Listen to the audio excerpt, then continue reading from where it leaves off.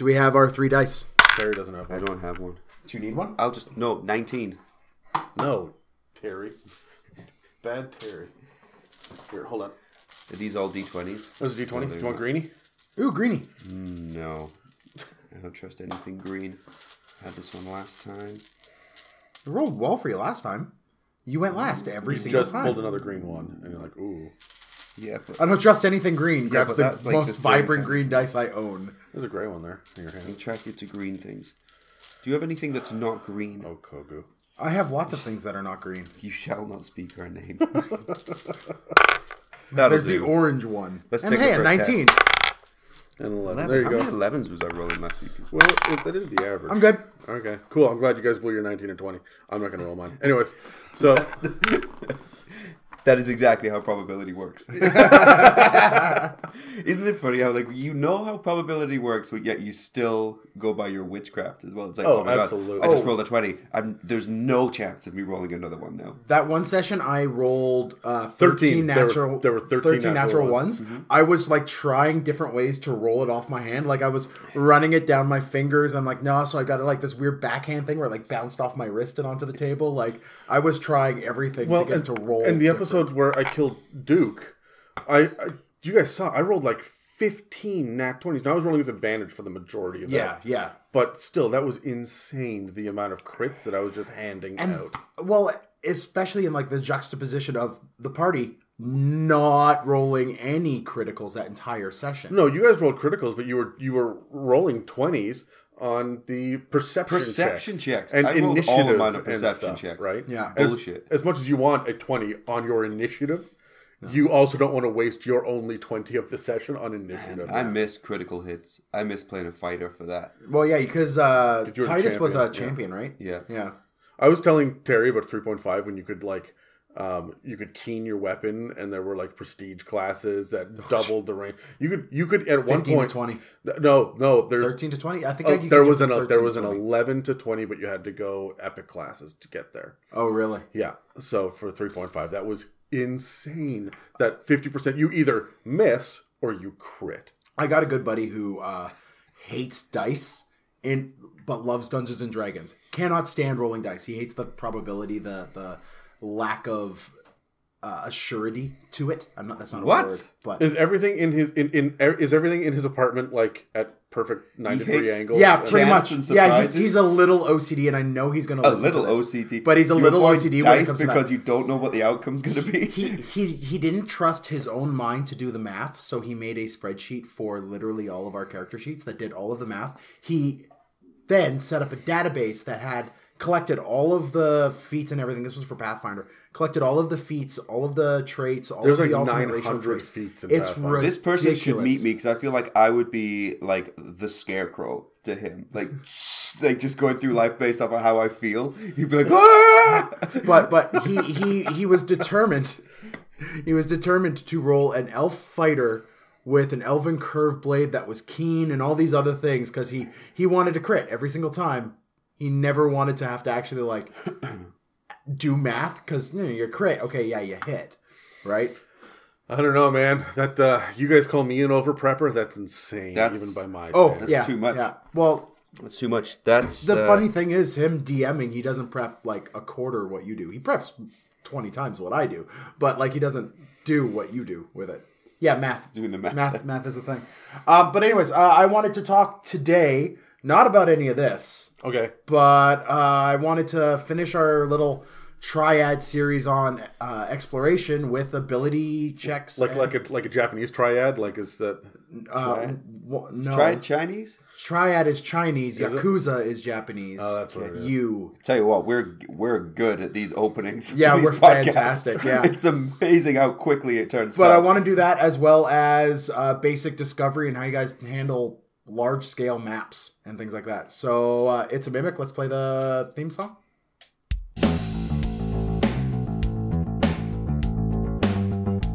Welcome to It's a Mimic with your DMs, Adam, Dan, and Terry.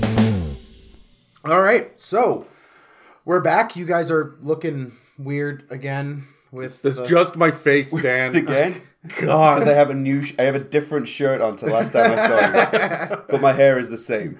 But Glorious. It's glorious. Thank you guys, the internet doesn't know is that we record in my basement with blankets and stuff up. I'm ruining the magic a It's little a bit. studio, Dad. Thousands of dollars for professional studio every single time. Yeah, no, there's a We're literal recording this blanket live hanging up right behind now me. from Red Carpet on Hollywood. No, not quite. But you guys have to drive here, and it's a hell of a hill, and you guys have to work with maps to be able to figure out your way up this hill, especially in the winter when my roads are icy. Right. So, I want to start off with maps. I want to finish this last little important part of exploration and talk about how you guys handle overworld maps in the game. Sure. So, shall we roll for it, and we'll start talking? Sure. You ready to go? Adam's ready. 17. Ooh, 19. 16. I got 16. And lost. And I still lost. Yeah. I've discovered now, by the way, because I'm always the one that talks on like every episode, like 3 times more than you guys do. I've discovered that when I'm DMing, I always roll first in initiative. And now you're doing it. This is the curse of the podcast. Oh, no. You're spotting patterns already. Yeah. 16 and a loser. Yeah. Name of my sex tape. Go on. Whoa. Whoa. Oh, sorry. We may need to edit that out because I just remembered there's different laws in Canada. So Yeah, the yeah. UK, In the UK, that might In the be UK, fine. in the UK, that's totally allowed. Oh, Okay. man. Okay, let's take that back. Let's take that back. I might leave that in. That's I might no, leave that in. please They're don't. British. That's American. Please Oh, don't. my God. Let's do this. All right, Dan. All right. So, overworld maps. I'm going to need a moment. If you did There's- edit that out, you may nobody need- knows why we're laughing right now. You may need a moment, but Terry needs about 25 to like. Yeah. And you said, and I quote, because it's on the internet. Okay, in my defense, when I said that, I thought I was in another country. Not every country is Which- Britain. Which is why you need maps. Now we're back on topic. Hey, Here you Go go. back on topic. Dan, Thank go. you. So, overland maps are a fantastic way to really pull your players into engaging them as a player. It's a really good way to know where you are and the culture in which you're in. A well-designed map will be able to tell you, what your area, of course, looks like, but the surrounding influences on the specific town or whatnot you're in. I'm a lazy DM. This has been said multiple times. No. You've never mentioned it? No, well, here I am now. So I hate drawing maps. I hate from the battle map all the way up. Like I run with a vinyl map that I pull out a Crayola marker and draw my maps as I play typically. I don't think we would like playing Dungeons and Dragons together, but we do. But We do. Everything in me tells me that we shouldn't, but we do. Well, one of these days I'll actually DM for you because Okay. that's the one thing that has like you haven't DM for me and I haven't DM for you. Okay. Adam has run our lives basically for the past year. Exactly. And yet So- you still screw it up. Yeah.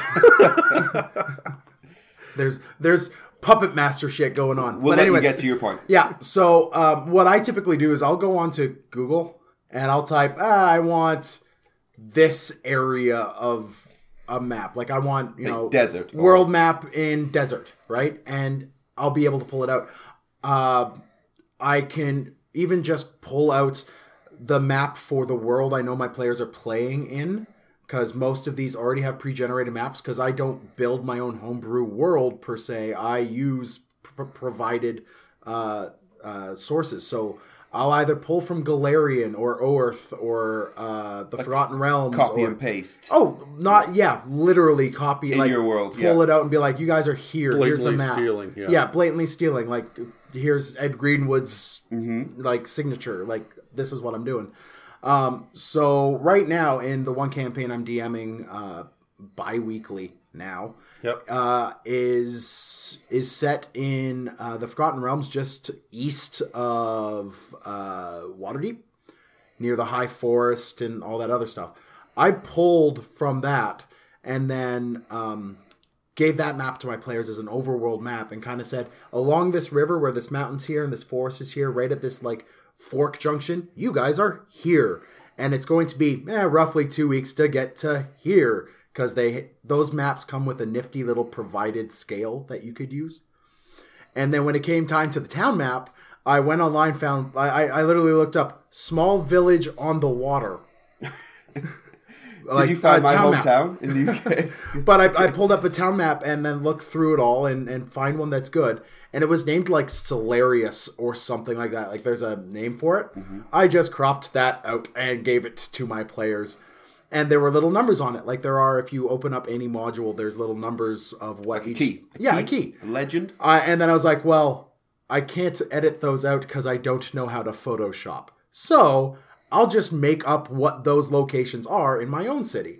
So like this one thing that was a in the actual version was like a massive town hall, ended up being the orphanage that was run by this high-level cleric matron who had dedicated her life to the protection of orphans and like the special needs area of kids and stuff. So that's what I do when I come to that. And then I use their guides to manage travel from point A to point B. I use their little things to figure out how long it'll be. I do want to get to something along the lines of how you guys handle random encounters, but we've talked about that a lot in previous episodes. In a little but bit. we do want to touch it. But Adam, you were next in the initiative. How do you handle this? Okay, well, first of all, I hate your way of doing maps.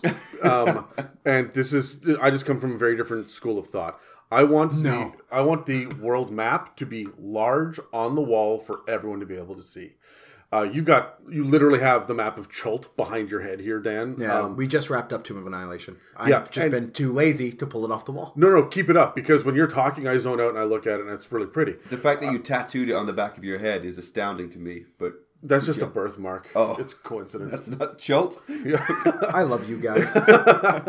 So, but anyway, I absolutely love having the world map, which is why I always make a world map.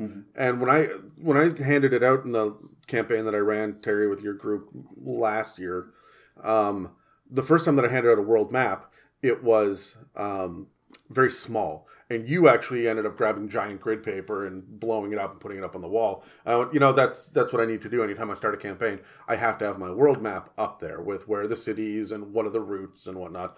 But I get really specific with it as well, because there are dots that I put down beside each road, and each dot represents 1 day of travel. Yeah. If you travel through the night, you can cover 2 dots worth of travel. If you go off the road, then everything slows down, usually by ×2 based on my math. If it's a grid and you're following a road and there's 1 dot between towns, but you want to go through the wilderness, it's 2 dots, right, per square.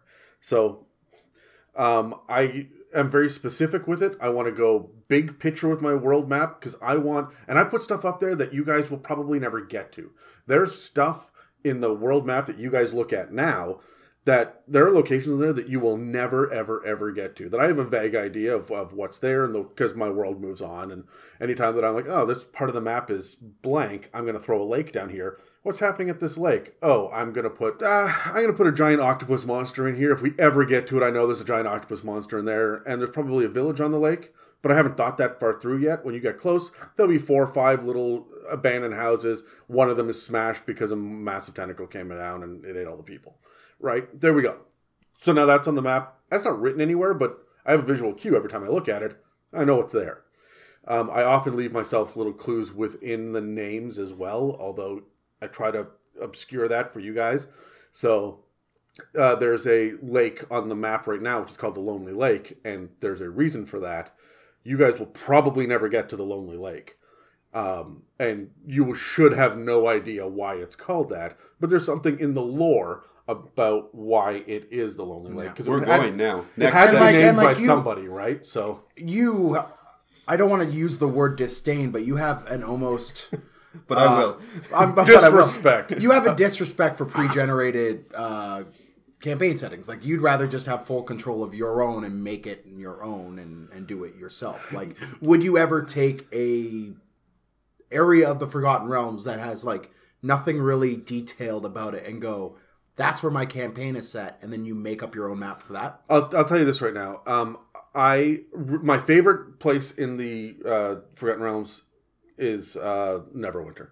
Mm-hmm. I don't know why. I just like it. But if I'm ever going to be in Neverwinter, I'm going to have it be roughly the same geographical location on the map compared to other things, but I'm going to redo my map specifically because, sure, you can take the river through the town to go rafting down to the next part. Sure, great. Yeah. What if it was underground river? What about that? What if it's so big that there are icebergs in it? What if there's, and like, I'm just going to keep dropping ideas in there. The map isn't going to give me what I want when it comes from a pre-generated source. So I want to be very specific, because if I create it, then there's a reason, and I understand my own mentality. And so I don't have to memorize it. I just have to go, what would my logic have been? Oh yeah, it's this. Mm-hmm. And now I know. And I can, and it's populated the way that I want it to be populated. The monsters, the encounters, the difficulties, anything in there is done with a logic behind it. And that's what I do with the maps. I sit down and I go, okay, what's my capital city? And then I work my way out from there. Or I go, what's my one geographical feature? Yeah. And then I say, okay, well, what would naturally happen? So, I mean, you guys are doing a giant river campaign. Like, the rivers are monstrous. But there are all of these lakes and inland oceans. And I'm like, oh, well, that's where all of the things would be, because the river's calmer there. So that's where the cities would be. And there's a fishing village over here. And then this is a. So you kind of draw out a rough skeleton and then fill in the details. Yeah, and I spread out from there the same way that the players should be spreading out, where you drop them in one area and they say, what's around me?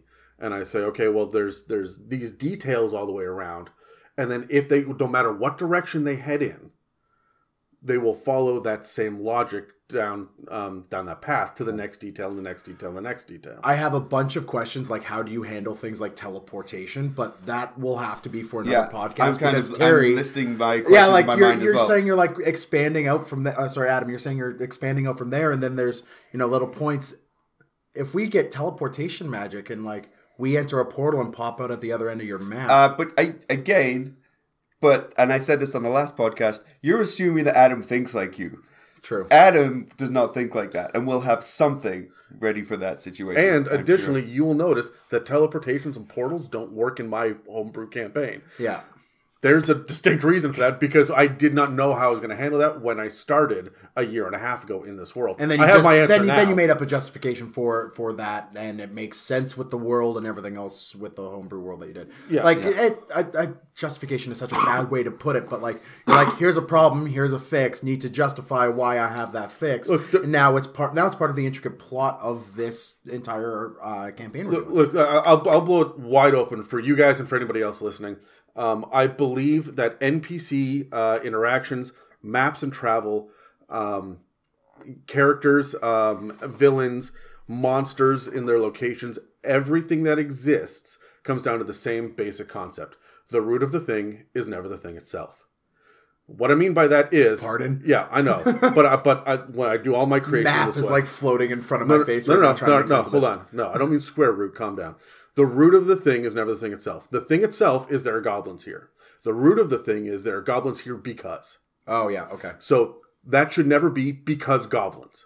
It should be because this is close enough to the road. Right. They can do raiding parties in. It's just far enough away from town that they know that the sheriff can't get to them. Like, whatever it is, there's always a reason, the root of the thing. So when you're building a map, it can't just be, oh, and there's a tavern, and there's a blacksmith, and there's a stable. Because I sit there and I go, where's your water supply, guys? How do you deal? I put bathrooms in every building that I'm in, because of course there's a bathroom. And if not, there's an outhouse outside, right? And you guys see that, and you open up the door, and I put down one square. Yeah. I appreciate that, actually. But he's put like puzzles and stuff with the answers within the outhouses and stuff. And we were in this one city where every single there were these little gates that would pop up along the road in this densely packed city, and you couldn't get through unless you knew the combination. And the map for the combination was like on the underside of the toilet seat in the outhouse. Yeah, but there was a reason for that, and it's because the guy that designed the city was then out of work and sat there and all he did was drink, and then he died, and everybody knew that.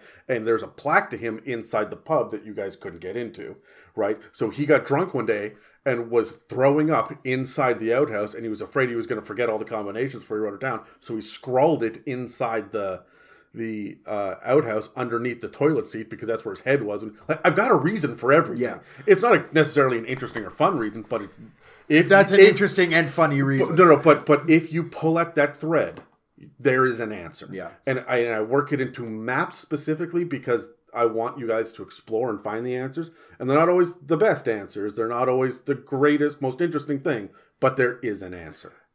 Terry, how do Yeah. you handle overland maps? Well, I'll tell you why you're both wrong straight off the bat. But I made a point of ensuring that I listened to both of your points so that I would be ready to tell you why you're wrong. Okay. I'll do Adam first because it's more fresh in my mind. So this is what I do is I have my general world map. And here's the thing that I want to give the new players permission to do. New players, are you ready? I want you to go on the internet and I want you to find something that you like the look of and I want you to steal that thing. Okay? Because do not assume that everybody's making things up on the spot. Okay? Any lawyers? Adam's email address is... You steal it. Steal it. Your Uncle Terry told you to go on the internet and steal it, okay? Because it's on the internet, you can take it. And don't assume that Tolkien made up Middle-earth without taking inspiration from somebody else, okay? We're all standing on the shoulders of giants. Steal it to what you like, and then adjust it and make it your own. And now here's how I plot maps. Yes, there's cities, locations, NPCs. You can find the third ancestor of the person in the laboratory, whatever. I plot my world by NPCs, by characters. The key people I need. World map. Boom. There's 10 NPCs. I know who they are. I know roughly where they are. Because I trust in my ability that if, touching on Dan's point, you go, oh crap, we don't want to be here. We want to teleport 3 days in this direction. And the DM wasn't prepped for it. I know who's there. I know what they're afraid of. I know what they want and what their goal is. Yeah. Anything else within that session, remember we're only playing for a few hours. I know roughly the creatures that are in the area and I can make enough up on the spot from what I already know to get through that session, and I can flesh the rest out later on based on where they are. Right, okay, so I'm going to jump in on that for it. real quick. You and I said the same thing, but we came at it from two different perspectives. Okay. So I do the exact same thing, but my locations are settlements that exist for a reason by people. Right. Right? So, for example, we talked last episode about this city on top of a spire. And there's this city that's like crammed in on top of this very narrow spire with all these bridges. How did that get there in the first place? And why did they do that? And it's because it was a defensible battle. Right. It's a strategic place to be. So because I know that now these are kind of a more war type people. Yeah. So I prep the NPC that person in charge of that is going to be more warlord than mayor. Right. Okay. And so we're still going the other way. Because what I would say is when I'm joking, telling you to steal things, I mean take inspiration. So if I go on the internet and let's say that I see that. I'm like, oh, look at that city on top of the spire. That is really cool. I would like to include that in my world. I'll put it in there. Yes, there's a reason why that's there. I don't know why that's there right now because these guys are over here and I don't have the capacity to over prep that. I just know that I want it to be included. And if they say we're going to make our way in that direction, I will give the reason why that's there. I will then come up with a reason, but there's too much for me to plan all that out because I want to be fresh, focused, and able to adjust. This is me. You over prep very well. When I over prep, I lose my flexibility and my ability to improvise on the spot. Yeah. Yeah, okay. Because We there's too keep much saying thing. over prep as if it's a bad thing, and under prep as if it's a bad thing. But it's like the minimalistic just and High style. prep. Yeah. High It's, prep. it's style. You're It's right. the style No, of you're the right, game. Adam. You're right. When I Like as much as we rag on each other for the level of preparation we put, 'Cause into you're our wrong, comment- yes. No, yeah. As much as I'm trying to be nice to you. As much as we do that, my time to strike. I mean high prep. High prep. I guess I'm saying over prep because it's over what I would prep. Yeah, that's fair. So I mean I can't high prep because I lose my flexibility. I lose my ability to improvise. And when the players inevitably do something which is outside of your skeleton, if I high prep, I can't handle that. So I just have the location and the NPCs, and that's how I plot my world. cool. Rebuttals, points, anyone? No, you. What were those words you just said? I'm He sorry? said rebuttal Rebuttal? or points. Oh, Anyway. rebuttals and You, points. you submitted very quickly, as I expected you to. Woof. No, I'm just. All of our styles are so very different here, right? Like if my players decide that they want to teleport across the map and go to a completely different location, I will look at that location on the world map that I have stolen and go, Good man. okay, well, there's like trees and stuff near here, so there's probably a high woodland aspect to that, which means they're more survivalist, like you were saying, like, oh, there's a reason for this town. Yeah, there's a reason for that town. I try to figure that out as my players are trying to roll to see if they just disappear into half of a wall. That just sounds exhausting to me. No, but the thing is, I do all that, and then I then flesh it out as the players interact with people. Like, and that's kind of based off my mood, based off what the players are telling me they want. Like, if they land in this town and go, I want to go to the bordello, and I go, okay, well, let's see if there's a bordello. Is there a bordello? Sure, there's a bordello, right? Like, I as a DM, your role is to facilitate the game and enjoyment to the players at the table. So if the players are telling you they want something, you should be providing those things to a degree, right? Like, if they're like, oh yeah, I'm level 1, where's my +5 Vorpal sword? Well, you gotta level up and you need to figure this out first, right? Right, okay, but see what you're doing, and again, I know that we're spending a lot of time on this, but you're sitting here saying, oh, well then I know that over here there's this, so there should be a survivalist encampment, and you're coming up with that on the fly. I'm like, all right, fine, page 17. Because I have that prepped. I know what it is on the map already. I've got it figured out. Because whereas if I prepped like you, I'd be like, crap, what page is that on? Flip. Nope, wrong way. Flip the other way. Nope. And whereas I would see, now you're saying if someone's asking for a crazy high-powered weapon and they're low level, you're essentially kind of saying, no, you're too low, that doesn't work for the game yet. I would have that weapon exist, but you're not able to use it yet. Like, yes, this weapon is here. Congratulations, you found it. Some people might say too soon, but this weapon existed, so it's there. But you need to be level 10 before you can use it. One of our party members in my current campaign is currently wielding a weapon that is far too powerful for their level. See, I'm also a big fan of saying, yes, you can use it. But now it's a cursed item, right? Like, it's this weapon consumes you. Yes, because it's more powerful than you. I would really like to move on because we have spent a long time on the one thing I was hoping would be quick.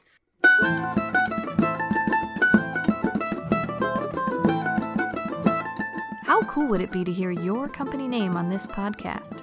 Pretty stinking cool. It's a Mimic is ready to take our show to the next level. We want to partner with other awesome businesses to share your brand with our listeners. Please email us at info@itsamimic.com for advertising information.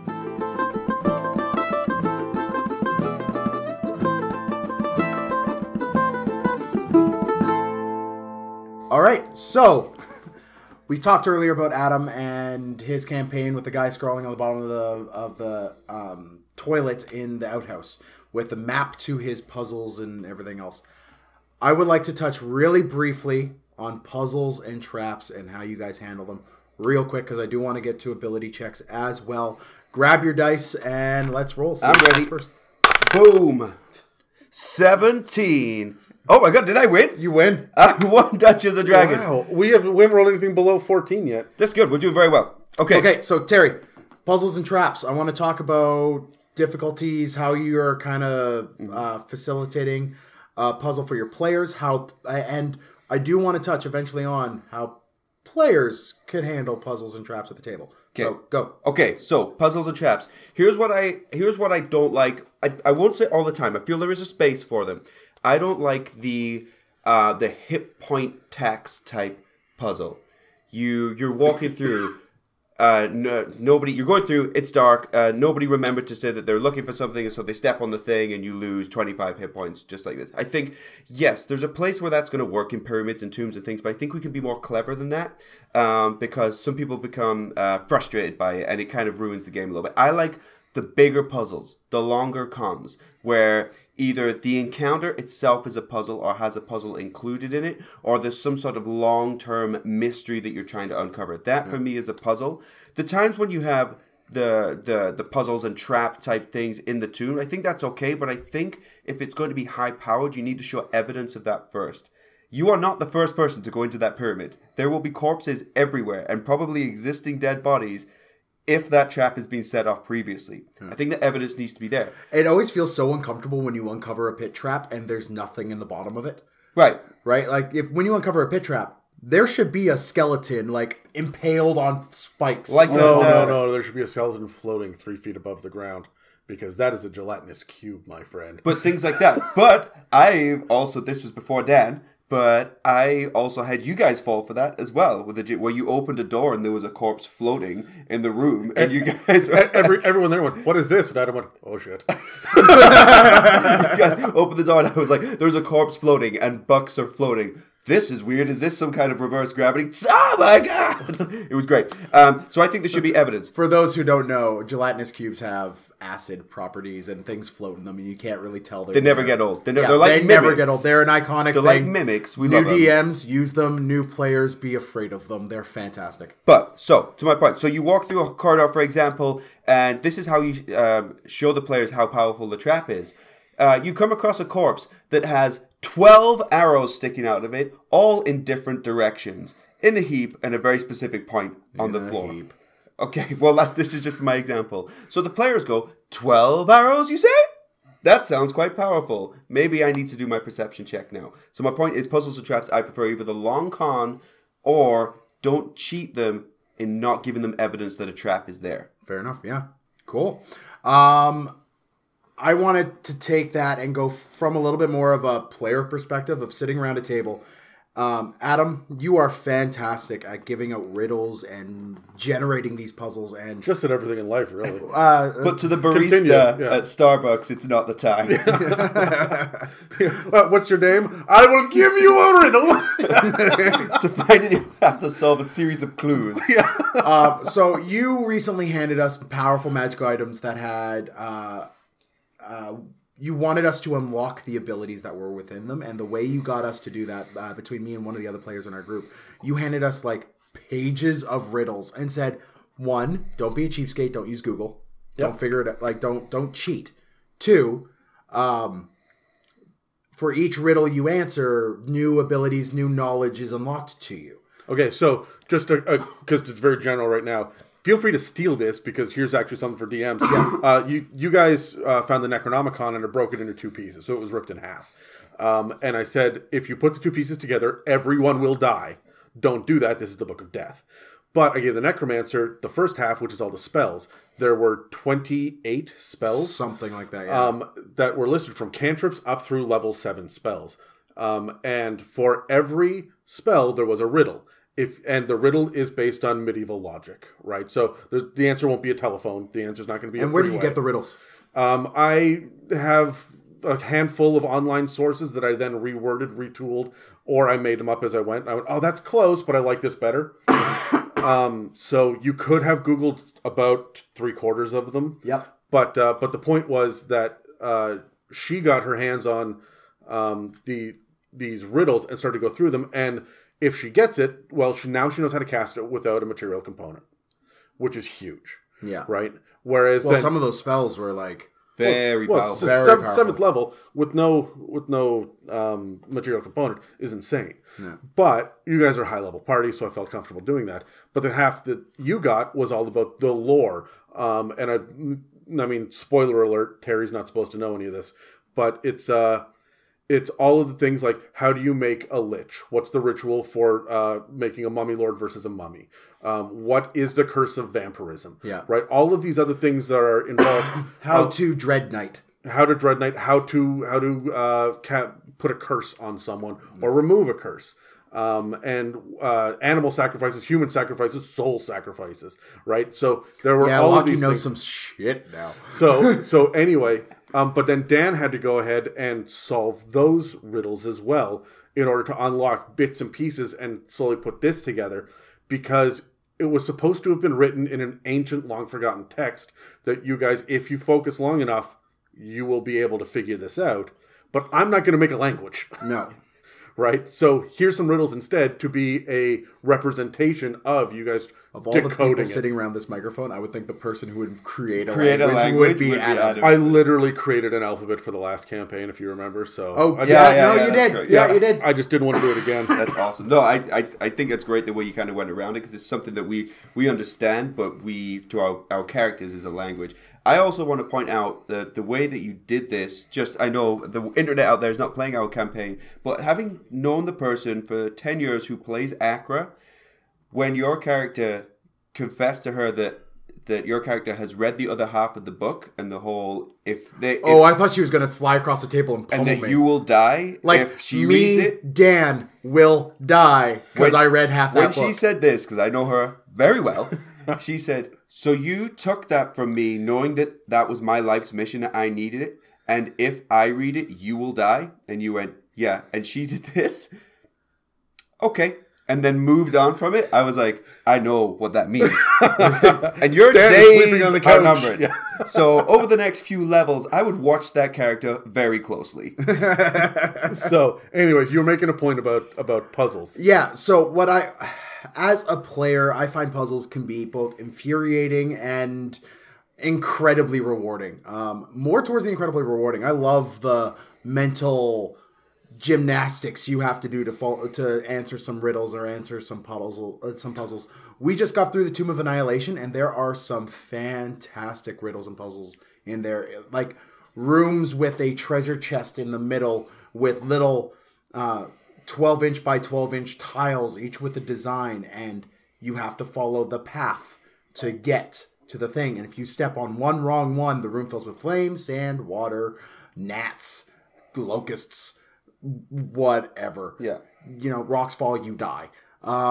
So you got to figure out the path, but there is no answer key anywhere. You got to find like clues from 5 different places in the dungeon. Mm-hmm. So players, if you come across a puzzle that seems insurmountable at that point, please, please, please know that could just be a roadblock your DM is putting in front of you, and you need more information to proceed.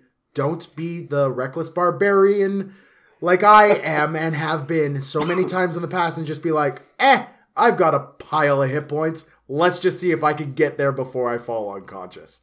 Because you will fall unconscious, and now your party has to put themselves in danger to be able to rescue. We talked about this, I think it was the last podcast, where Adam and I were talking about my character that just ran through the walls of fire instead of doing the puzzle. Yeah. And you still take the same amount of fire damage. Yeah. And on the same bit, like, my campaign, we, for DMs, keep your traps interesting. Not everything's a pit trap.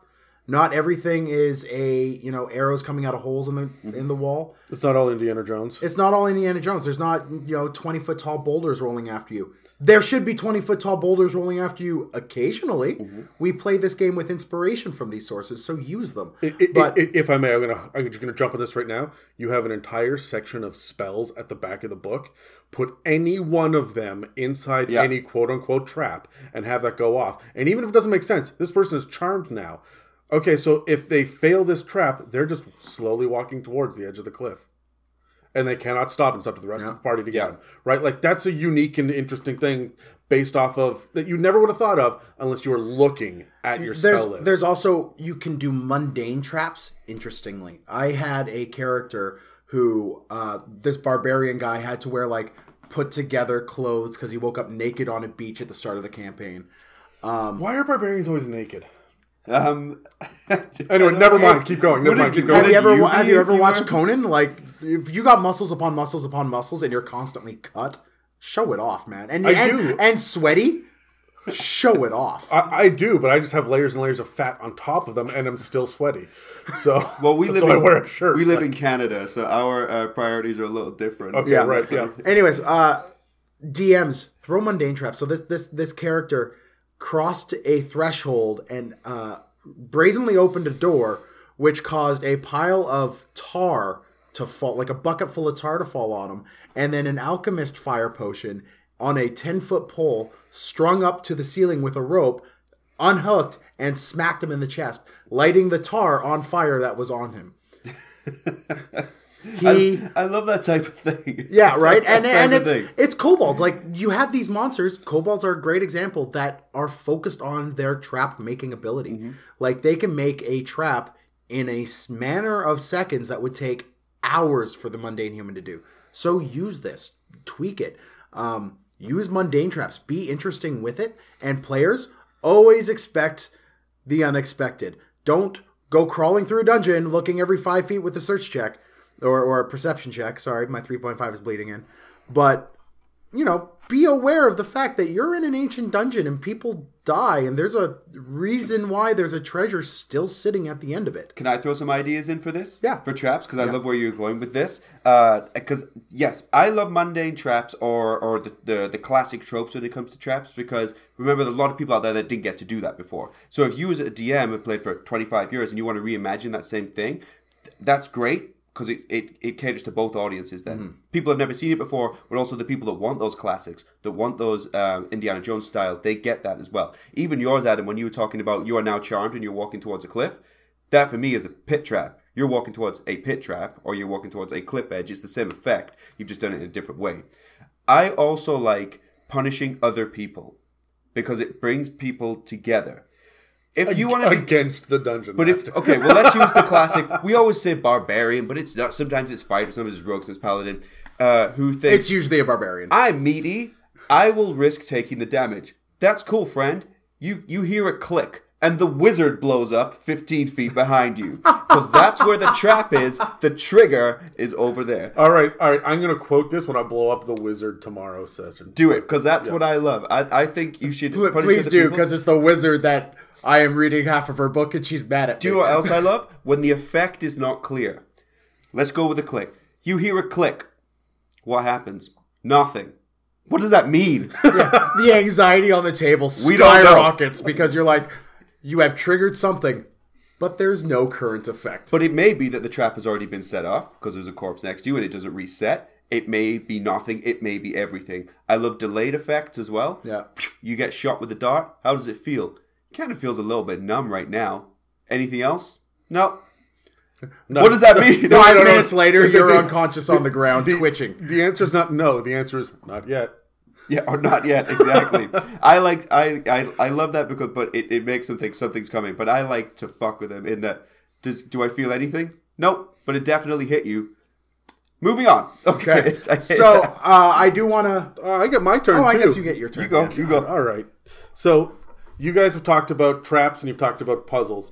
One thing that I want to talk about now is solving them, because we always talk about how fun it is to set off the trap or to solve the puzzle, but we don't deal with the techniques that are used necessarily. So really quickly, I just want to throw out a shout out to the 10-foot pole. Yeah. The 10-foot pole was a staple of Dungeons & Dragons for years, and it fell by the wayside after 4th edition, where people tend not to use it. Always, always, always carry a 10-foot pole or 2 5-foot poles that you can then slam together somehow and click them into place, because you need to be able to be tapping the ground in front of you or interrupting that beam of light from far enough away that you don't blow up, right? My favorite use of the 10-foot pole was, again, to strap an alchemist fire to one end and really mess up someone's day if they were bothering you. Unless you have what I just described, which is the trigger is here, the trap is over there. Oh, no, absolutely. That's when the DM has to start to get a little bit more creative. But from a player's perspective... Using the 10-foot pole to, activate the traps. You still blow up. You still blow up. That's awesome. But you should. Don't just think like these evil guys, because a lot of the stuff in the modules hits the person on the trigger. Yeah. So think about your 10-foot pole. The other thing that you should always, always, always have in one pocket is sand. Very, very fine sand or flour. Because you're going to be able to throw it into the room and see where the air currents are to find secret doors. Ooh. You're going to be able to hit someone that's invisible. There's an invisible barrier. What does it look like? I don't know. I'm going to hit it with a fistful of flour, and it's going to stick to it. This is how you get past a lot of traps and puzzles, is by thinking outside the box. So don't rely on your character sheet for it. Rely on your own problem-solving methods outside of Dungeons & Dragons. And how would you deal with this? And it's not just that. Another thing you'll, as a player, these are player staples. Every character should have a 50-foot rope and a grapple. But 5th edition has a lot of new players that don't understand that your single best friend at any given time is a rope. Your second best friend is a hammer. Yeah. And after that is a shovel. Now pick your weapon. Right? Yeah, we get so stuck on spells. or spells or weapons or are the combat version of the game. I want to add one more thing to adventuring discovery parties must-haves. Chalk. Oh, absolutely. If you are stuck in a labyrinth, you need the chalk, right? Mm-hmm. I also always carry around twine for kind of the same reason, following that little ball of twine around, and then you just go back the other way. But it's really useful to be able to leave messages to people too, where you put a little chalk X in the bottom corner, and that means this, right? Rogues should always be thinking about how to leave messages to other people, because I feel like that's part of Thieves' Cant. It's not just it's nonsense words. It's symbols and sign language. I see it as no, I think it's even more than that. It's code. It's like have you seen the old Mission Impossible stuff where someone sits down and goes, "It's a mighty fine day today," and someone else goes, "It is a good thing I brought my umbrella," and now they know that they're speaking the same language as the code. That's also thieves can't. Yeah. Right. I'm not sure, but I would imagine somebody might be able to correct me on this. If this is where something like Cockney rhyming slang came from, it's like smugglers and things like that. I would assume so. I yeah. never looked into it, but you just got me thinking there. That's probably where that came from. Yeah. Is people are not making themselves guilty, you know? Cockney rhyming slang? Okay, so one of the things here's the example that I always have is someone says I'm in Barney. What that means is I'm in trouble. Trouble rhymes with rubble, Barney rubble. I'm in Barney. So there's an entire concept behind what. You've heard of Cockney, like you're having a bubble bath. Go watch Lock, Stock, and Two Smoking Barrels and Snatch again. Those movies are just full of it.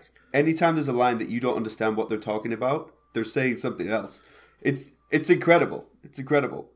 Anyway, but I imagine that's where that came from. I would assume something so, like that. yeah. You know, yeah. But the other thing that I want to address real quick from the other side of things is when you're setting up your trap, when you're setting up your puzzle, do not have one answer. What I like to do with my puzzles is not necessarily riddles, but puzzles, is have 4 or 5 different answers that give you half of the necessary information. So I will take the answer. You need to be able to hit the purple square as opposed to all of the other colored geometrical shapes on the wall. It's the purple square specifically. Okay? I will tell you in one clue somewhere that you need to hit the square. So now you know one of the squares is the answer. Somewhere else it's purple. Somewhere else it's combine red and blue to find the answer. Somewhere else it's the color of twilight. Somewhere else it's you're looking for 4 sides, right? It could be a rectangle or square. But that way, when the players miss the appropriate clue, because they don't pick up on it. Players, I love you. You're dumb. You're just dumb. I feel like I consistently have to force feed answers and be like, oh, there's a bookshelf with 1 book on it. So, right. It might be a mimic. Let's leave. So have in different places, different ways to show this information so that they can grab it because your players may not be in exploration mode at that time. They might be in combat mode where they're just looking at the thing to stick with the pointy end. Yeah, or maybe someone lit alchemist fire over in the other room and it just naturally spread over into this room. You're like, oh great, now my clue is gone, but the puzzle is still there. Now what? And instead of you scrambling at the last minute, a disembodied voice says, right? Like, instead of that, make sure that you have... To the left, idiot! Yeah, you have enough other clues and drop them early. Yeah. Because that way, what they're doing is they're slowly bringing in all these different answers, all these different clues to different puzzles and questions. And now another part of the puzzle is which clue goes to which puzzle. Yeah. Right? And so that's another factor. I never have one puzzle. I've got 4 that are going at any given time so that you're sitting there going, okay, wait a minute. What does this little shrine, this golden shrine that had this item on top of it, we took the golden shrine. It's magical. It's not magical now. Wait, is it magical? What is this for? How do I use it? It's coming, guys. It is. But it's not coming for this. It's not going to get you past the pit trap. Yeah. I want to move on. All this has been fantastic, but before we move on... I had a question, but I'll ask you then. It's okay. Before we move on, I do want to do a quick little shout out to Dungeon Keep Accessories. They are a local to us. We're all in the west coast of Canada. They're a local to us little nerd and paraphernalia like creation shop. They're Dice fantastic. bags, coins. Dice bags, coins, ability card holders, spell card holders, all these other wonderful things. They actually sent us some dice bags and this really cool mimic shaped card holder that's got like eyes and teeth and it's fuzzy. It's just really well made. Those dice bags are gorgeous. I want you to know that we absolutely literally fought over who gets to have We them. are still fighting over it. It's not because you. it's You're mine. terrible. You're I'm terrible. taking You're a it, bad it's person. mine. I just took mine away before anybody can say, hey guys, which one do you want? No, okay, I'm going, bye. But anyways, you guys could see her on our Etsy shop at Dungeon Keep. You could also see her on Facebook at Dungeon Keep Etsy and on Instagram at Dungeon Keep. Give her a look, give her a like, subscribe, follow her, do what you need to do. Buy her stuff. She's fantastic. Get out those dice bags. They're beautiful. Oh, they're beautiful. It's fantastic. I get the big one, and it holds, I think it said 150, 160 dice. 150. I've got 150 in it, and I can put another like 70 inside. Yeah. So I'm stoked about this. Yeah. Awesome. All right. So, next. I was really hoping that this would be the long one, but we're going to have to enjoy some brevity here, gents. I want to talk about ability checks. Okay. Specifically, with more of a player perspective on this one. DMs, we all know you understand what ability checks can do. For the newer DMs, if it's a strength check, if it's a dexterity check, if it's an intelligence check, if it's a wisdom check, if it's a charisma check, if it's any of the skills associated with those abilities, DMs, it's your prerogative to be able to pull from those checks and say, hey, this is what you as a player need to be rolling. But players, if it's up to you, I want to kind of sit around this table and be like, hey guys, what do we do with things like aiding and helping? How do we handle things like intelligence checks and knowledge checks? So let's grab the dice. Let's do one last roll for the session, and we'll move on from here. 5. What? 8. I got an 8. Dan got a 19. 19. Okay, so I am going to tackle the player perspective of how to use a check. Primarily because I play with a lot of new groups, and by new groups I mean like new players, and No, a lot you of keep players getting kicked out of existing groups. That too.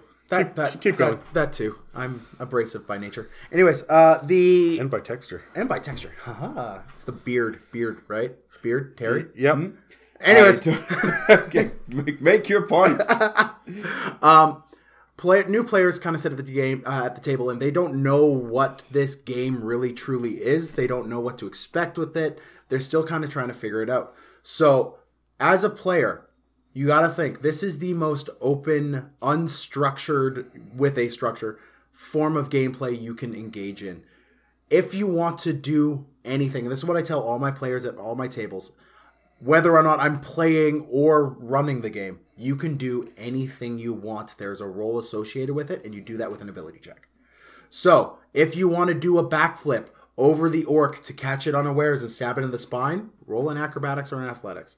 If you want to be able to find that special kind of mushroom in the forest for a fun evening, well, roll a survival or a nature check, right? These are all things you have the ability to do. So players, please be imaginative, be okay with coming up with those weird solutions to problems. And this covers the traps things that we talked about earlier. Be okay with throwing a weird idea at your DM and being like, hey, can I try to do this? Yeah, think outside the box. A lot of people get stuck in the video game of I can act or I can move. Yeah. And that's the video game mentality. And sure, when you're in combat, you are limited, but even your interaction doesn't have to be I talk. It can be I unlock the door. You can use your interaction to do that because you're interacting with the world around you. Your combat doesn't need to be I swing my sword. It could be I smash with the pommel of it, right? I'm going to throw an elbow. I'm going to... For whatever it is that you want to do, you are getting your attack, and I mean, weapons have other benefits. But you're absolutely right, Dan. There are ways to think about this game beyond the structured set that we are used to playing with in all games. Yeah. This is really the game where you can do anything.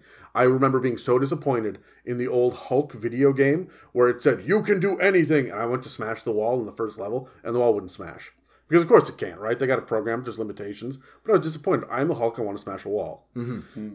Dungeons and Dragons, at some point I will smash walls. Like that is on the table, definitely. And at level 1, I'll try it, bounce off, and be like, maybe a little later. Yeah.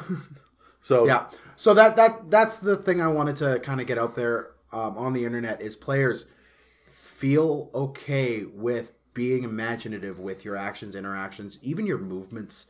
Like, if your movement is to climb up a tree, grab a rope, and Tarzan your way over to a guy and kick him square in the chest, yeah, do it. You're a wizard, probably not going to go well for you, but do it. But Let's try see what anyway, happens. yeah. Right? Like, and that's the other thing. If you are a fighter and you want to try to read a book, that's okay. If you're a barbarian and want to try to read a book, that's okay. If you're a wizard and want to try to arm wrestle a dude, that's okay. You can do it.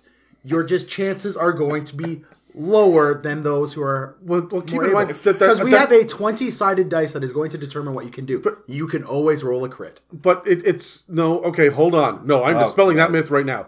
A crit is not an auto success on ability checks. No, but it is a 20 to the DC. Right, but the same way that a 1 is not an automatic failure. Yeah. In an ability check. And a 0 modifier means you are average. Yes. If you have a 8 in an ability, and so you have a -1 modifier, then you are slightly below average. You're not handicapped. You don't sit there and go, I'm a barbarian, and I have a 9 in my intelligence, therefore I've decided to be illiterate.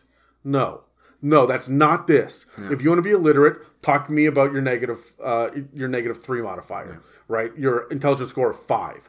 And like, nowhere is this more apparent than social interactions. Absolutely. You'll have the bard who has just been sitting there waiting with their 18 charisma. Like, I got a +4, guys. I'm ready to do this.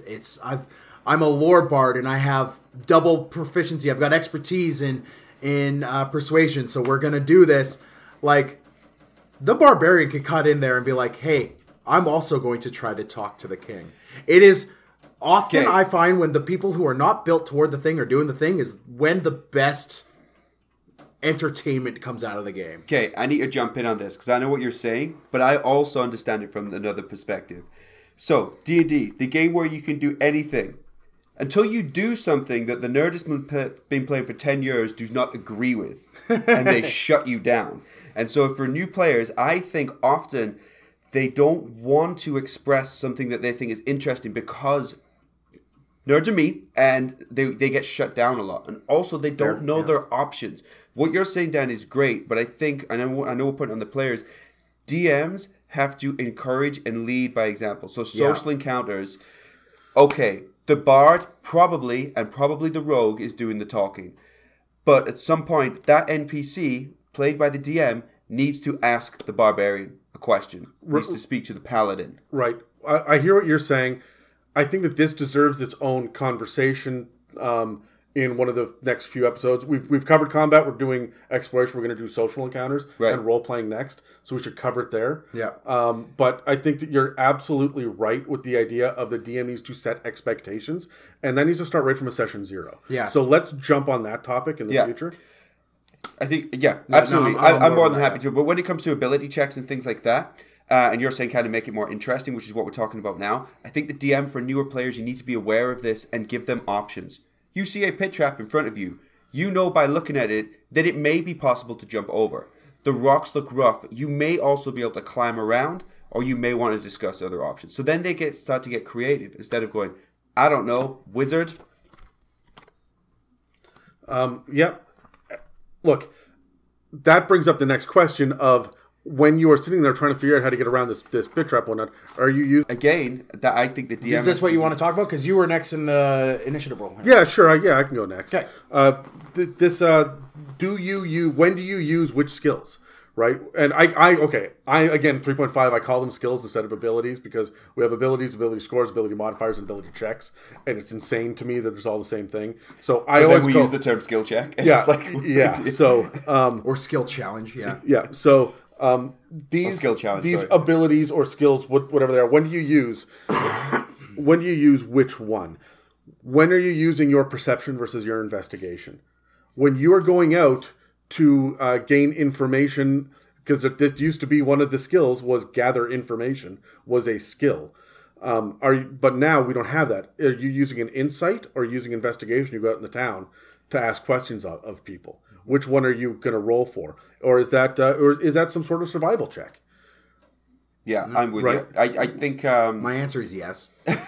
I think however you want to use that, flavor that investigation, that thing. However, you're saying when does the DM decide which check is being done? Yeah, and frankly, I think that the answer isn't just yes. I'm pretty relaxed at the table, but I think that there are specific rules about when you're going to use some things and when you shouldn't. Okay. For example, when I'm going to try to heal someone with something that I made in an herbalism kit, I'm not rolling survival on that.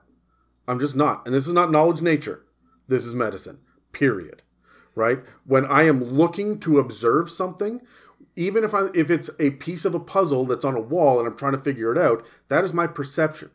When I then have the puzzle box in my hand and I am now doing the Rubik's Cube, that is investigation. You're figuring out how it works, right? So there are different times to use different skills. And I just wanted to ask you guys, for my portion, I'm going to poll the audience with you guys. Sure. What are the most confusing skills? I think a common one that gets confused is perception versus investigation. Is when to use which one. I think there's kind of levels to it, and I'll explain that more in a second. But perception for me is how aware you are of the world around you. Because sometimes you will say, roll an investigation check because you are closely looking at a door, you are investigating it, and you might get the argument, can I roll a perception check? If you stand back 30 feet and just look at the general area, you can roll a perception check because you are perceiving the area around you as opposed to investigating one particular thing. But then you also said, what about if we're gathering information in a town? Is that an investigation? We're investigating. It is, but I would do that layered. So I would ask the question, tell me roughly what you're doing. Oh, I want to go and investigate the taverns. Okay, so you go to the tavern. I want you to roll a perception check because the first thing you're doing is taking in the area around you. Yeah, based on your perception check, I might tell you that you notice a suspicious-looking group in the corner. Now we're going to the next level of it, where maybe you investigate them closer, or we start to do insight checks based on body language and things. But I think there needs to be levels to it when it's a larger challenge, where we're trying to pinpoint it to a specific thing. Right. I think that's a great answer. And I think that perception, investigation, and insight are the three that often can step on each other's toes. Right. And I want to say it comes down to three very basic rules if you're confused. Perception is about what information do you not have yet that you are trying to gain. That's perception. Yeah. Investigation is what are you doing with the information that you have at hand. After your perception is your investigation. You perceive the bookshelf, now you investigate the bookshelf. But if it is a person or a creature or a social encounter of some sort, now it's an insight. Right? The moment that it starts to become more about a person and less about an environment, we've gone from investigation into insight. And those are the basic rules that I go off of. Yeah. But Dan, what are other confusing ones that people get all confused about when they're... And just in general skills? Yeah. The difference, you brought it up earlier, the association between survival, animal handling, nature, and medicine. Ooh, yeah. The four of those and when to use them for anything involving outdoors. Yeah. Like it gets rough, right? Like I've had players at a table say that they want to try to use diplomacy on a horse. That's 3.5. Or persuasion on a horse. And I go, no, that's animal handling. I'm like, well, I don't have animal handling. It's like, well, that's the game. That's the game. That's the game. You're talking to a horse. Yeah. Like, and you're not good at talking to horses, so it is harder for you. You're not Mr. Ed. Move on. Or turn to the wizard and be like, speak with animals, please, so I can persuade this. Yes, right? And like if you have magic bringing in, there's ways. But specifically when it boils down to medicine, how to use it, does it regen hit points? Does it just stabilize? If you bring a medicine kit in to that equation, do you get hit points? Does it just stabilize? There are clear rules, and I've yet to see a table do it completely correct. So I think everybody homebrews it. Everyone homebrews it, right? And that's okay. I'm okay with homebrew. But like... So what's your answer? My answer, you use medicine checks to stabilize. Anyone can stabilize anybody with a successful medicine check. If you're bringing in a medicine kit, you could actually regen hit points. It is hit point. You are bringing the person who is unconscious to consciousness. Okay.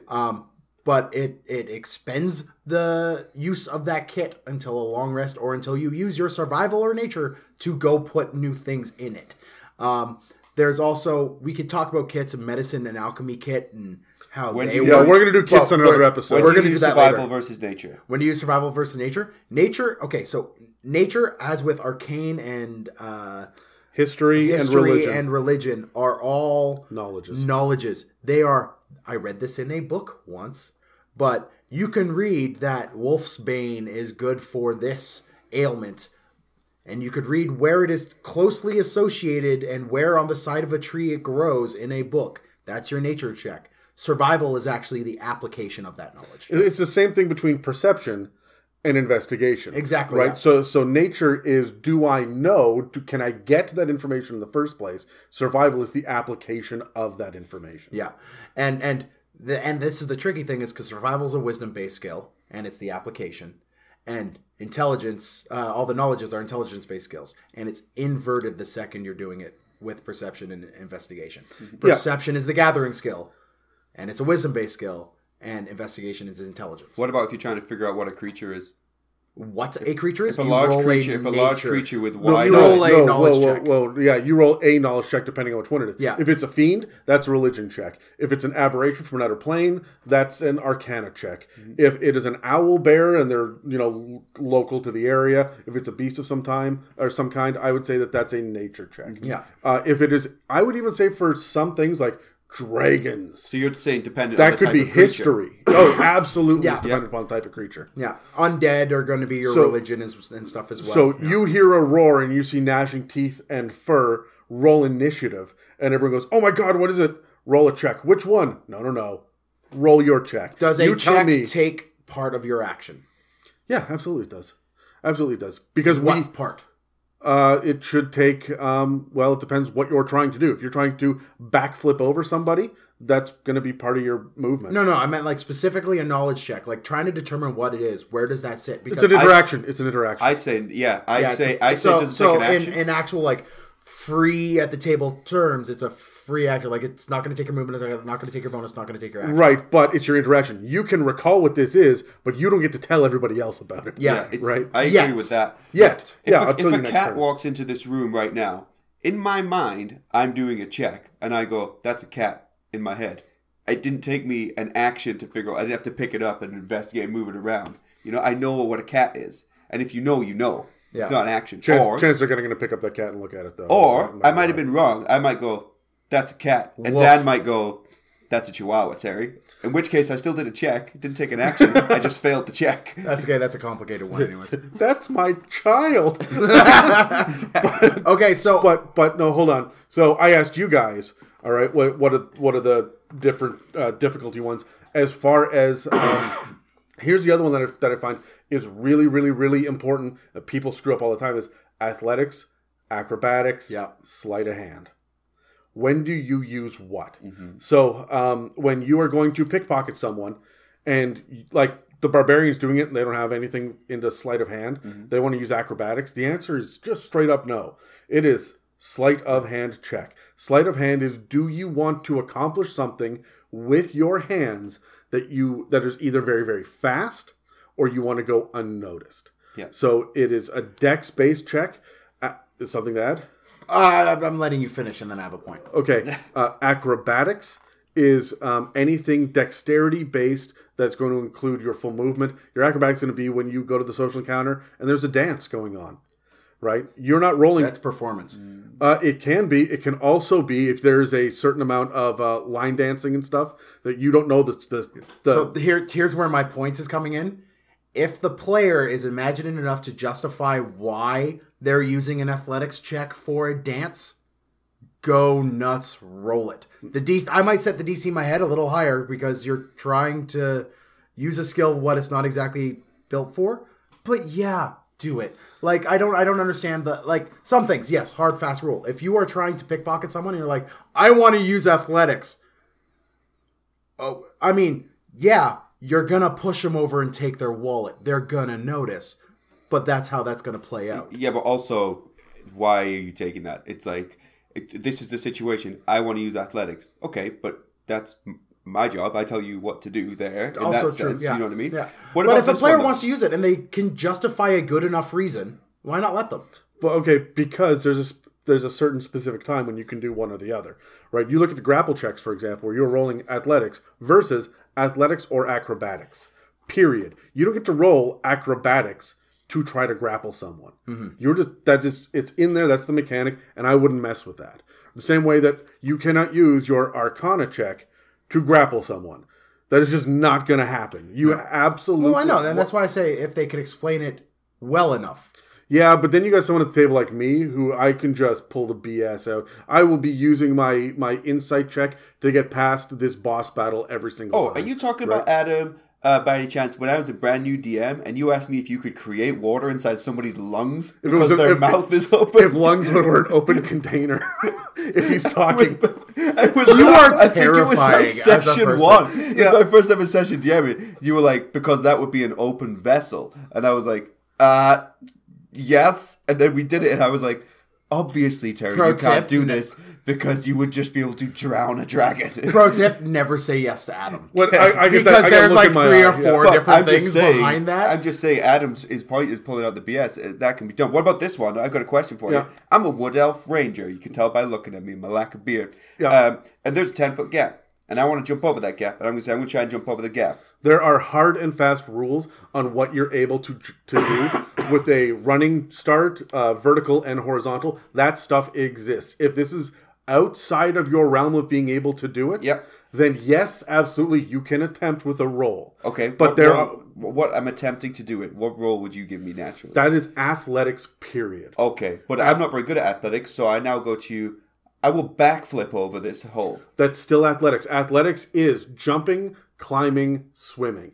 If you need to have strength, because athletics is a strength-based skill or ability, if it is strength-based, you have to lean out and take a look at it. Zoom out as a DM and say, what is this? Is this dexterity or is this strength? And if it is strength, then it's athletics, period. Good. That's kind of what I was going for, is because I figured you would probably get there, is not being swayed by something when it seems like you may need to change. So naturally, the Wood Elf Ranger goes, well, I'll backflip over it because my acrobatics is very good. And for some reason, I can't jump 10 feet, but I can backflip 10 feet Yeah. by acrobatics, right? No, you So can't. Sticking hard. So and fast. Now here's the thing: if that same player goes, well, there's an adjoining wall that's a flat. Can I run across that wall? Yeah, okay, then that's acrobatics. No, absolutely not. I would say it is. Yeah. No, because that is a monk ability that they get specifically, so I'm not going to reward it to a ranger. Otherwise, I'm neutering the concept of what a monk is. If there's no monk in the party, Yeah, but even you're- if there is a monk in the party, if they roll a high enough acrobatics, they could try. If not, there is a reason for failure. There's a consequence for failure. If they try to run across that wall and they roll a 5, they are plummeting down that crevice. I would say if they roll a 22, they're plummeting down that crevice, because you can't do that. That's simply it, right? You can sit there and say, hey, I'm going to use my sleight of hand to take the dragon's hoard. No. No, you are not. And that's just it. There have to be hard and fast limits on it. Everybody runs a different table, different way, but this is why I have helping and aiding, where helping means that another person can say, you know what, I'm going to help you get across this by giving you a boost. Right? I'm going to throw you and you launch out of my arms when you do it. All right. Now you have advantage on that roll. So you have a much better chance of getting across. Yeah. And then you have someone else saying, okay, look, you're boosting. What do I do? I'm going to roll a perception check to see where the best place is to land and the best place is to launch from, because it's not exact straight lines and there are little outcroppings and stuff. So I'm going to say, okay, now you know what? That's great. Aiding adds a +2 to whatever this person's roll is. So there's no perception roll for that person. They're sitting there going, I'm going to try to aid by using my perception, right? And then there's no athletics roll for the person giving the boost. He said, I'm going to use my athletics to be able to help. But these have to be proficient, trained skills if you're going to do a help or an aid. Okay, I was going to say, do you set a DC as well, so that person goes, I want to spend my action to aid. Do they still roll that skill, and if they roll above, then that aid is counted, or no? The way that I run I have done that on my tables, where if someone wants to aid, it's like, okay, we got to roll it, but you got to get B to 10. Oh, you let them know what the DC is going to be. Right? Like, you just got to do it. In my head, it's 5th ed. This person wants to accomplish this thing. I'm making everybody work together as a party, and there is still a roll involved with the chance of failure. We're good enough. Yeah, fair enough. Yeah. So that's how I would come at it. Okay, cool. So Dan, you're last in initiative. I was first. Terry's last. Oh, Terry, you're last in initiative. Oh, I feel like I've made all of my points during everybody else's conversation. Okay. Actually, there's one more thing I did want to bring up. There is this list of ability checks that is your skills, your athletics, your all these other things. If something doesn't fit in there, like perfectly, Sounds like you have an example. Go. Yeah, if you want to use your abilities to cook food, Okay. right? Like, and to cook a certain kind of food, like, or you want to engage in a straight up arm wrestle with the dude or something along these lines.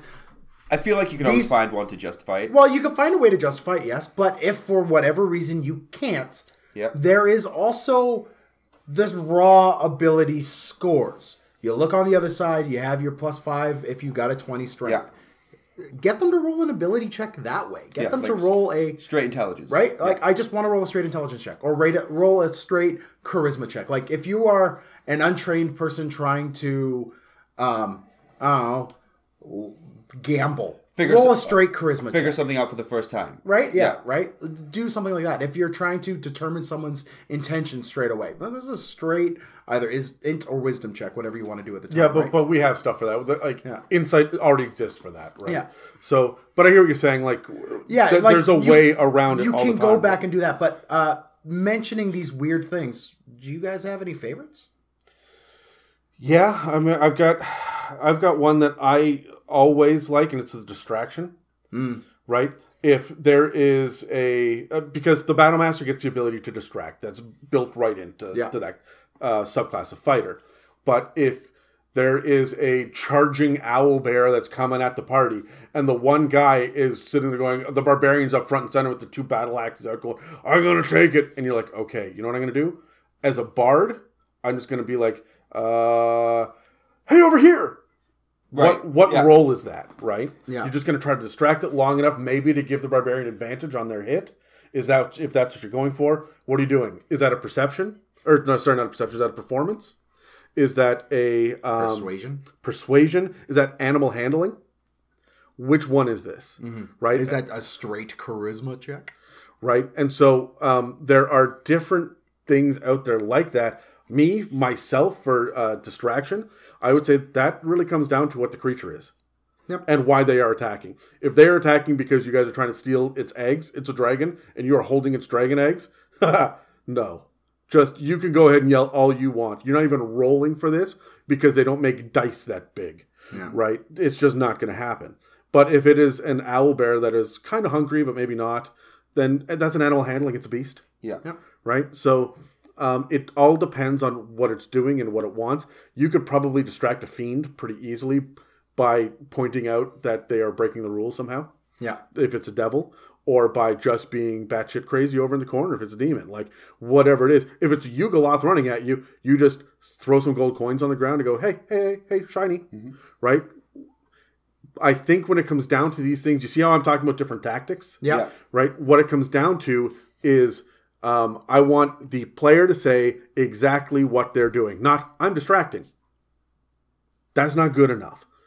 What exactly are you doing to distract? And then you give them their check based off of what they're doing. Yeah. And because that's going to narrow it in a little bit more for you as a DM. And even still, if you don't have what it is, then look at what the monster's doing, what the monster's intention is. Yeah. Right? Like, I want to enable players to be able to feel comfortable around the table. And I know for me, sometimes, and people who are now listening to this podcast for the past episodes know, I sometimes have trouble with words.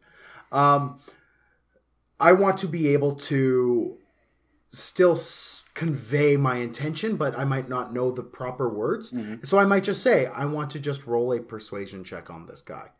And depending on my roll, the DM can back me up, right? Sorry, go on. Yeah, but no, I want to know what's your favorite kind of weird... You got me thinking there, because there's been times that's come up when I agree with you on what you're saying, where as the DM, we just need to adjust to the people at the table. You're saying you want to play a bard or something with higher charisma, but you, as Dan, don't necessarily have the words to achieve the task. What about if you're also a wizard and you're trying to figure out a puzzle and you are not as intelligent as your character? I am literally playing a character right now who is like... wicked smart. Like he's just ridiculously intelligent. I'm not that guy. Right. So like I constantly have to go to Adam and be like, hey, Adam. Yeah. I don't know the solution, but would Lockie like it's these Caleb from Critical Role, Keen Mind jerks who go, I have an eidetic memory.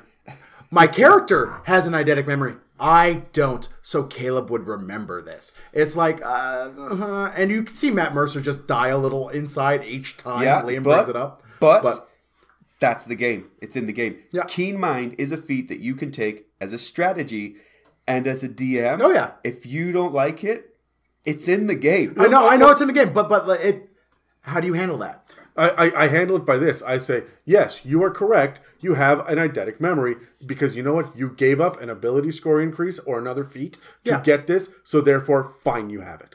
That's just it. Or, you know what? You have an eidetic memory. I'm going to add, just as a general rule, me and you, we will agree off at the side before we ever start the session that this means you get a plus 15 to every time you try to remember something, and it's a straight intelligence roll. Yeah. Chances are you've got a 4 or 5 modifier. This is what I was asking. This is what I was asking. This is where, like, but how do you quantify that?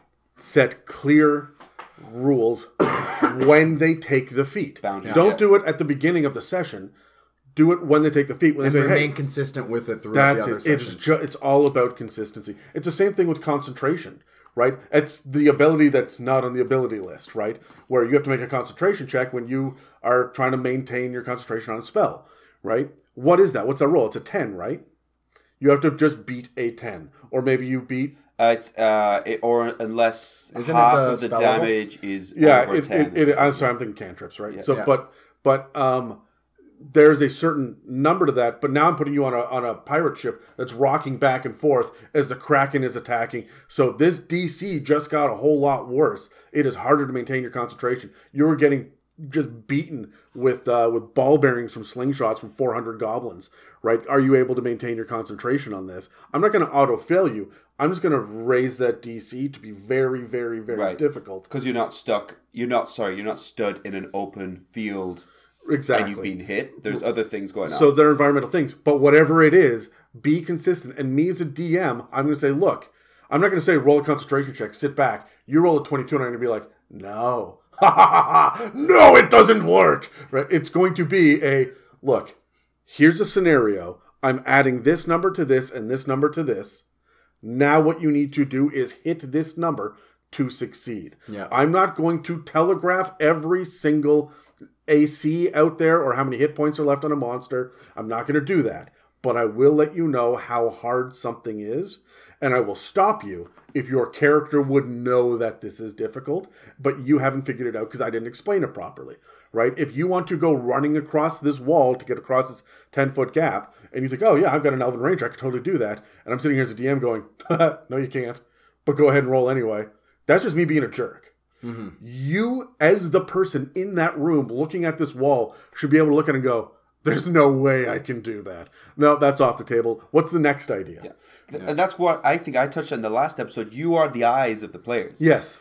When we were talking about unwinnable situations, you will look at an unwinnable creature and go, we cannot beat that. We have to leave. So you can't withhold that information from the players. Same when it comes to checks. You're saying that player character would look at that wall and say, yes, I'm a magical wood elf ranger, but I cannot do that. I know I cannot do that. That's right. Right. Okay.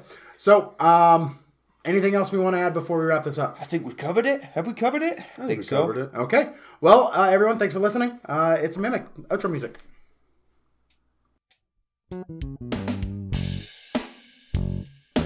Thank you for listening to It's a Mimic. Check us out online at itsamimic.com or on Facebook, Instagram, and Twitter.